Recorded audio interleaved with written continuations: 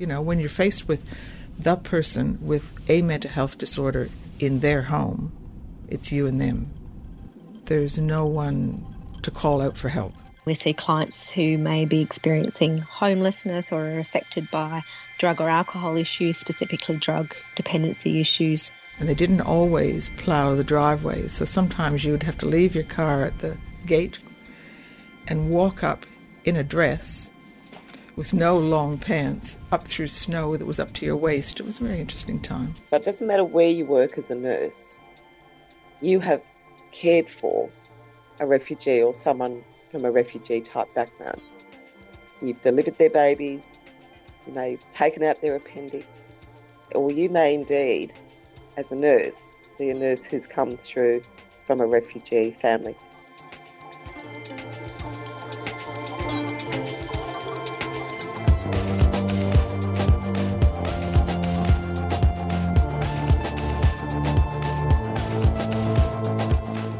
Hi, welcome to Think Health. I'm Jake Morcom.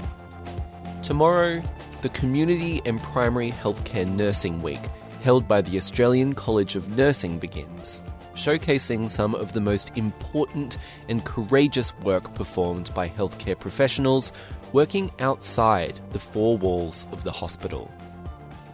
Today on the show, you'll hear some of these stories. From working as the only community nurse in a small snow-stricken town north of Toronto, to providing care to some of Australia's most marginalised communities. But we're going to start by taking a look back.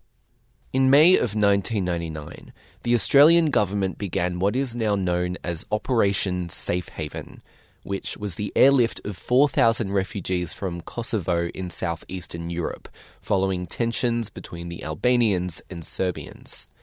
These refugees were temporarily relocated to Australia, where a camp and hospital facility was set up in the New South Wales Army Barracks. Sandy Eagar was one of the nurses who helped set up this hospital. With more than 30 years under her belt as a practicing nurse, over 20 years spent in emergency, and now in her current role as nursing manager of the New South Wales Refugee Health Service, Sandy recalls this particular time quite clearly, and what was initially meant to be a 6-week placement turned into much more. That 6 weeks secondment actually ended up being 17 months. Right. Because by the time we had sorted the Kosovars out, by the time that the Americans had gone in and sorted the Serbians out and they decreed that it was safe to go home, the vote for the independence of East Timor had then taken place in the October. And as most people would remember, following that vote for independence, terrible conflicts started raging in East Timor with, indiscriminate burnings, killings, mass slaughter of civilians. During that time, we had some Australian soldiers, Australian peacekeepers up in Dili in the UN compound working for the UN. And about 1,000 people had managed to get over the barbed wire into the complex, seeking safety from the militia forces outside. And the Australian government or the UN ordered the UN staff to evacuate. And to their undying credit, they stood their ground and said they wouldn't go unless they could take the people with them. And that was initially denied, but they stood their ground and said, well, the world will be watching and we're all going to die here. So you either take us all or that's the alternative. So the Australian government said, okay, and then they airlifted 1,000 East Timorese to Darwin, and then from Darwin they brought them down to us in Sydney. So even though we were about to close the camp, the whole thing started again. So it was like being in a refugee camp in my neighbourhood. Yeah. It was an absolute, privilege to be amongst these people who were so tough and tenacious and such survivors whilst living in this very rich first world country called Australia. Just at the beginning of that, what was meant to be a 6-week secondment, had you ever worked in an environment like that before? Oh, certainly not in the middle of an army barracks. I think that was more frightening than anything else. How so? Army, very strict, lots of rules, quite rigid sort of behaviour from soldiers. Some of them weren't too pleased that their army barracks had been, invaded by all these refugees who were in various states of shock and exhaustion. But I have to say, looking back, that was actually a nice outcome, because for a lot of the soldiers, these weren't the enemy. These were people living amongst us, and they were sort of then given permission, inverted commas, to show their best side. So when you see, a huge army commando sitting in the middle of a soccer field playing with a group of little East Timorese kids and, allowing the kids to jump on his back and taking them for horsey rides, that's a really nice image. What was the atmosphere like on the ground during that time? At times, very tense. People, as I said, were in various stages of real culture shock, I have to say. One of the teenage boys that we had at the camp, because, it was an open camp, so they weren't being restricted or anything. And so he'd come into Liverpool, which was the closest city to the camp, and he came back and he said to me, he said, I walked down those streets today and there were so many different people. There were Indians and there were Chinese-looking people and there were Arabic people, and nobody was shooting each other. And he said, where I come from, once you learn to hate, you hate forever. And he said, I don't want to go back to do that. I don't want to hate anymore because that person is different. He said, that's what Australia has taught me. And I thought, wow, we're so lucky in this multicultural country that, we live in a relatively peaceful community. During that secondment, what exactly were your duties? Well, I was managing a 24-hour health clinic in the middle of an army camp. So, we had 1,600 to 2,000 refugees there at any given time. We ran GP clinics, we ran dental clinics, we organised transfers in and out of hospital for surgery. We advocated for people a lot. We managed to get people the right clothes. We got shoes for kids. We managed to get an artificial eye fitted to a lovely, lovely East Timorese man whose eye had been taken out by a rifle butt by the Indonesians some years before. So he had a terribly disfigured face because he'd never had a prosthesis in there. So his eye had really sunk. But he was a lovely, lovely young guy. And he came to us and said, if you could get me an eye, I think that maybe someone could love me because I might. And when we go home, there'll be many, many widows without their men, with children, and I think I could be useful. So we thought that was a pretty good argument. So as I said, we arranged for him to have an eye placed in Sydney here with our wonderful eye prosthetic magicians. And, he went back and we heard some months later that he had fallen in love with a young widow and she had fallen in love with her handsome man, and they got married. But as I say, look, at times when it was time to go home, the tension between immigration and the army, it was a big logistical exercise to move people back halfway around the world. And for us, from a health point of view, we wanted to be able to give people a copy of their medical records so that at the next health encounter, they knew what we had done, that we could pack their x-rays with them, that sort of stuff. So, it's a pretty big. And when I said we ran and managed a health clinic, it was a 2-bedroom house. Basically, was the clinic. The pharmacy was in the laundry, and we did a lot of our preparation work in the kitchen, and our waiting room was the garage. A 2-bedroom house, a waiting room as a garage, 1,600 people, and a 24-hour open service. How do you begin to manage that? Well, you had to do it with a lot of humour, and I think we also had to have a very united goal, and I think that's why it was so successful. So as nurses and health staff, we made the decision early on that we would try and do as much as we could for these people in the space that we had, knowing that they weren't going to stay forever. Most people wanted to go home. I have to say, for all the farmers who were evacuated, a lot of the farmers arrived with a key around their neck, and that was the key to their tractors.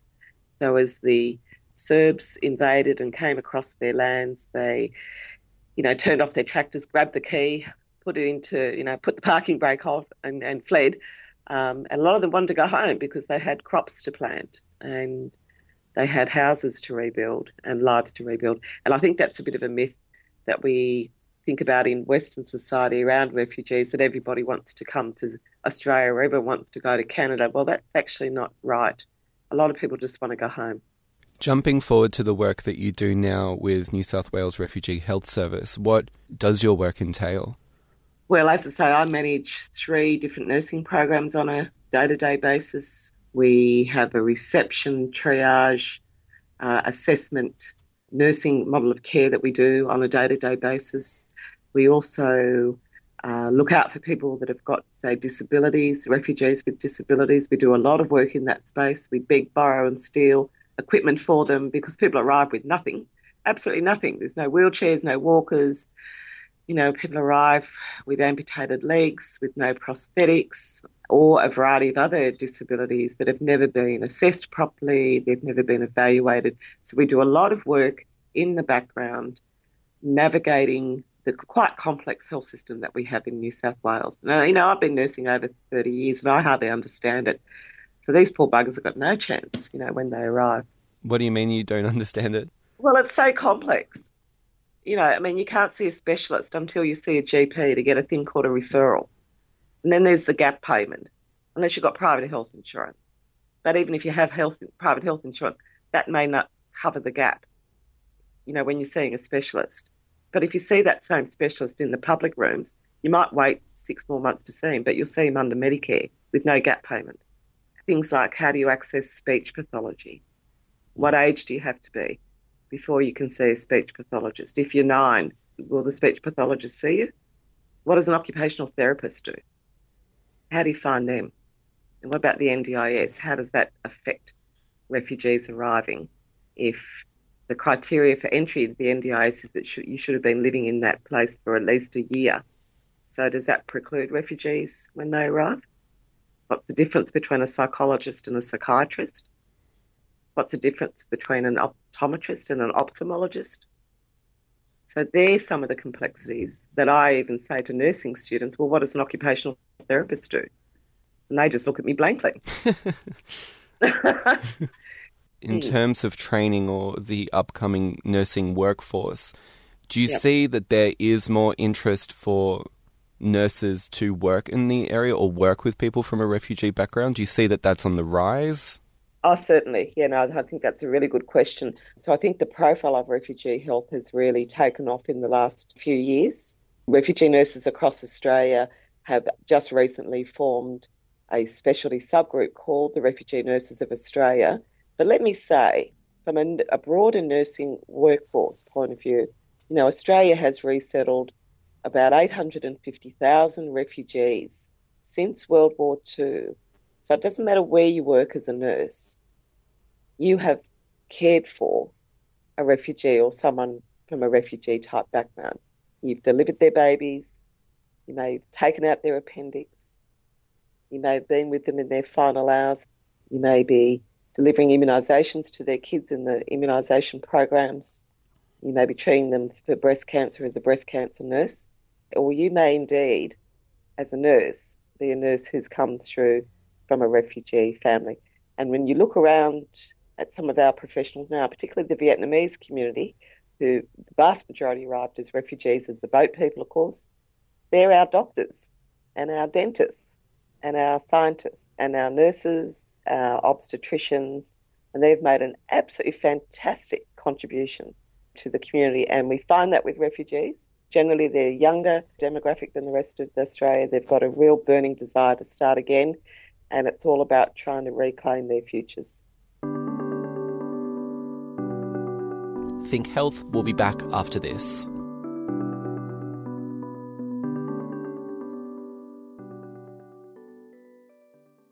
What do you do when your job is taken by a robot? Where does all your e-waste go? How do you split your digital assets when you break up with your partner?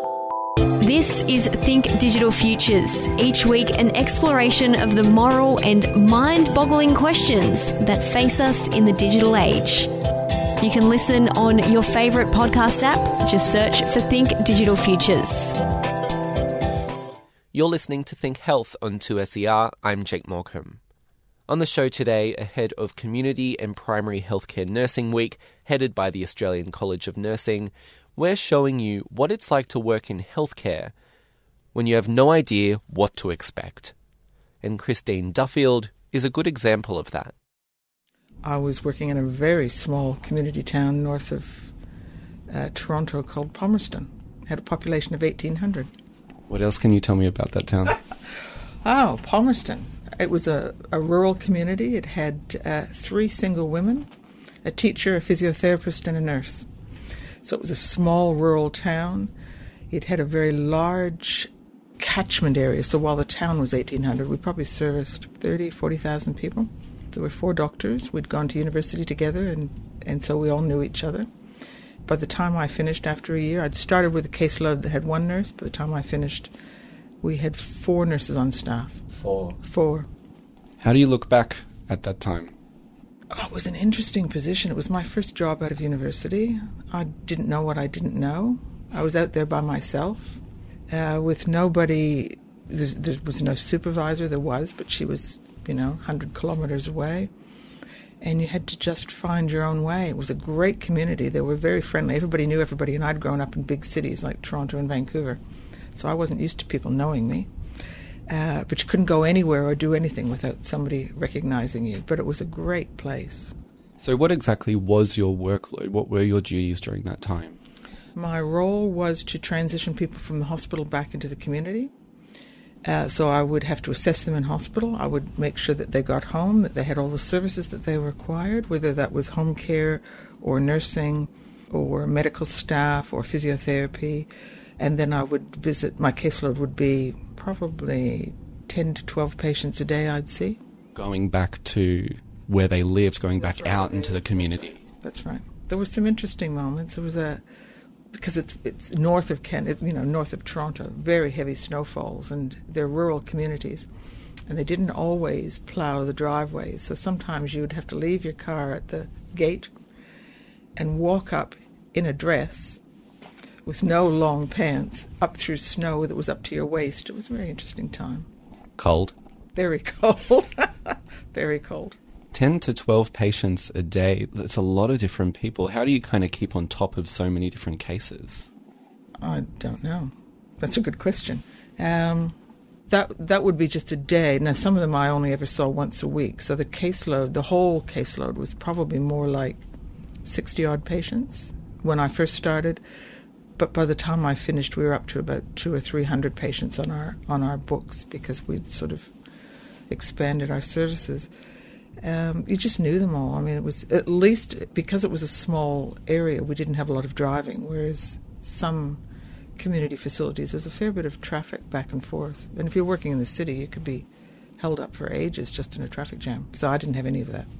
And when it gets to those numbers, how do you kind of, I guess if you've got it written on file, the different needs or the like who you're working with, who you're going to go see, or have an idea of the care that they need. But that is a lot of rotation. That is a lot of people. How do you keep on top of that? Well, the advantage of working in a community is you actually have continuity. So I would see the same people, and sometimes I saw them for 3 or 4 months, so I got to know them really well. That's different than being in a hospital where a patient's length of stay might be a couple of days only, and so the patients you're dealing with today are not the patients you're going to see tomorrow. There's not that continuity of care, but you do get that out in the community. You get to know them really well, and they, of course, get to know you really well. And because for me, before I started doing this program, the idea of my perception of what a nurse was that just immediately working in the hospital environment, administering care for a patient who comes in, not kind of venturing far beyond that. Do you think that is a misconception that a lot of people hold about the nursing profession? Oh, I think so. I think there's a sense that people believe nursing is in the 4 walls of a hospital. And that's where they see nurses, and they don't see them anywhere else because they're largely invisible. They don't go out with an obvious uniform and an obvious car that makes them look like they're nurses. They just arrive at an individual's home, or they're perhaps in a care facility, or they may well be working in a GP's practice, etc. But they're not necessarily identifiable. The doctor with the stethoscope around his or her neck doesn't necessarily mean they're a doctor. That could just as easily be a nurse. But we always assume that that's the doctor. Do you think that the role of nursing in a community capacity goes under-recognised? I think the role may well be unrecognised by the community because it's not the place that you would expect to see nurses. A lot of people in the community think that nursing is, as I said, in the four walls of a hospital.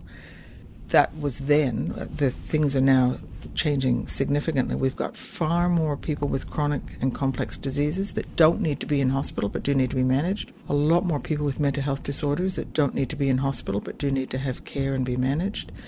And it takes more time to deal with people in the community because you've got a caseload of, say, 10 people for that particular day. But in a hospital, you're in a small space, you've got the number of patients you've been assigned, you've got more time with them because you've got that whole shift. The thing that makes the community setting different is that you don't have the support of all the hospital staff 24/7. You're out there largely on your own. You can refer to other people, but when you're faced with the person with a mental health disorder in their home, it's you and them. There's no one to call out for help. So if there was a threat of physical assault, for example, in a hospital setting, there would be other people there. If there's a threat of physical assault in an individual's home, you're, to a great extent, largely there by yourself. So you have less control over the environment, and the whole notion of occupational health and safety becomes more difficult in a community setting such as an individual's home. If you're in a workplace, a GP's practice or a health clinic, there's not the rest of the support services. There's nobody to ask at that point in time. Is there a comparison between staff turnover of community nurses and those in the acute hospital environment? Do they vary? Are they along the same sort of lines? The turnover rates in hospitals vary from about 5 to 18%, and if you get higher than that, it starts to become quite problematic. Annually, that would be an annual turnover, and there will always be some of that turnover because staff move, they decide to change specialties, they want to work somewhere else.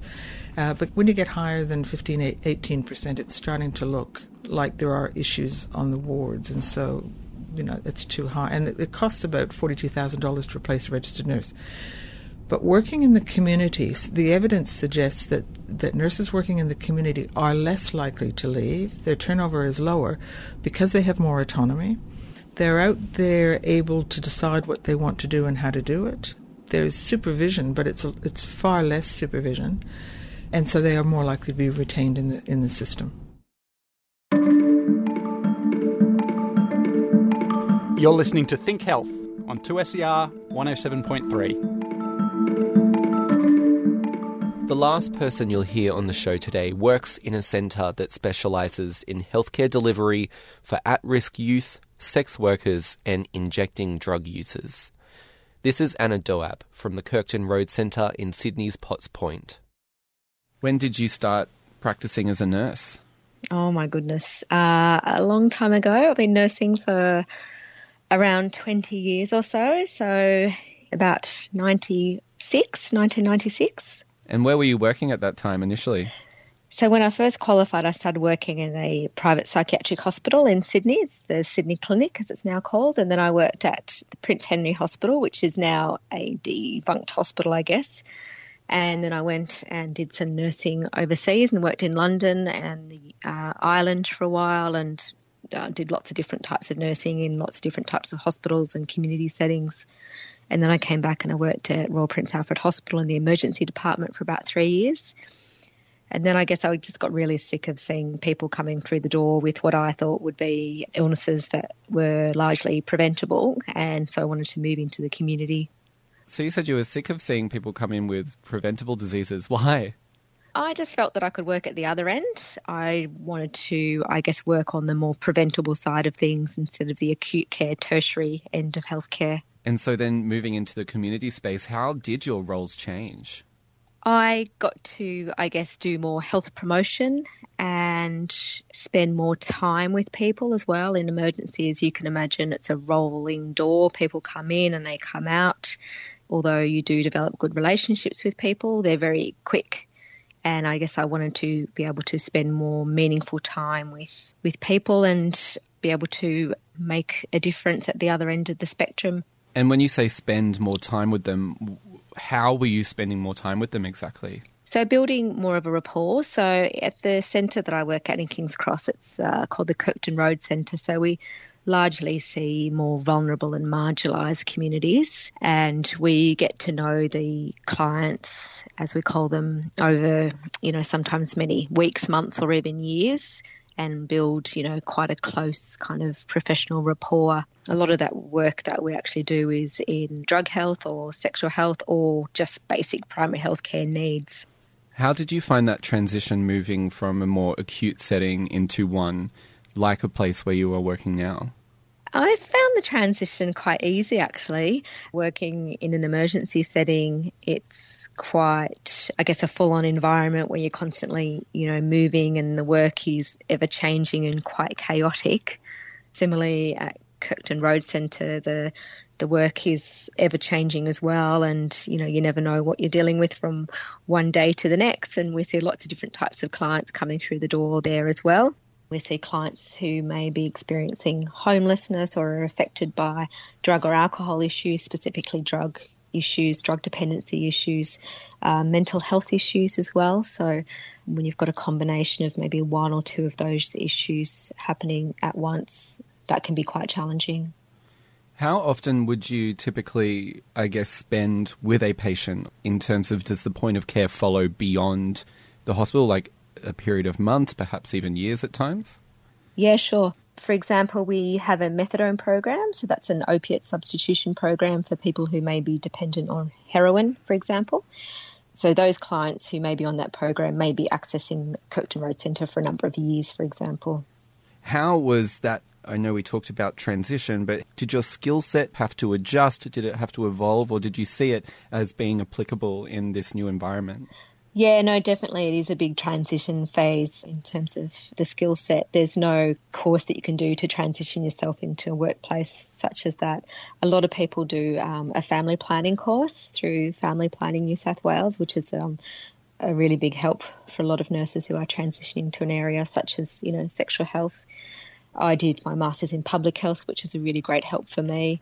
The College of Nurses does run kind of, courses that kind of are suitable as well. Yeah, there's nothing that really truly prepares you for the place that I work except for on-the-job training. And there is a huge, big transition and lots of on-the-job training. And what was that training for you like? Yeah, so being mentored with somebody for usually around 2 to 3 months and having like quite a comprehensive training package with competencies that we need to be competent in before we can actually go in and see a client on our own, for example. Like what, for example? Say, for example, if we're doing a sexual health screen, usually we'll be, mentored with a senior nurse, and we go in and firstly, observe for the first while until, we feel confident that we're able to perform one on our own with another senior nurse there with us until we've performed, so many that we're able to actually be checked off. What's your favourite part about your job? I think that it's never the same every day.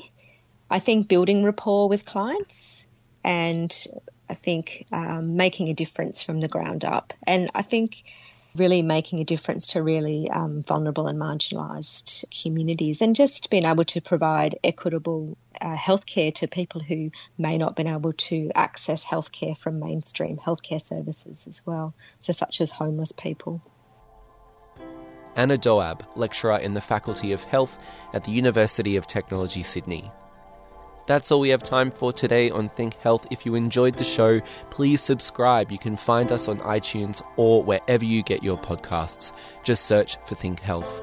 This show is a collaboration between the University of Technology Sydney and 2SER. I'm Jake Morcom. Thanks for your company.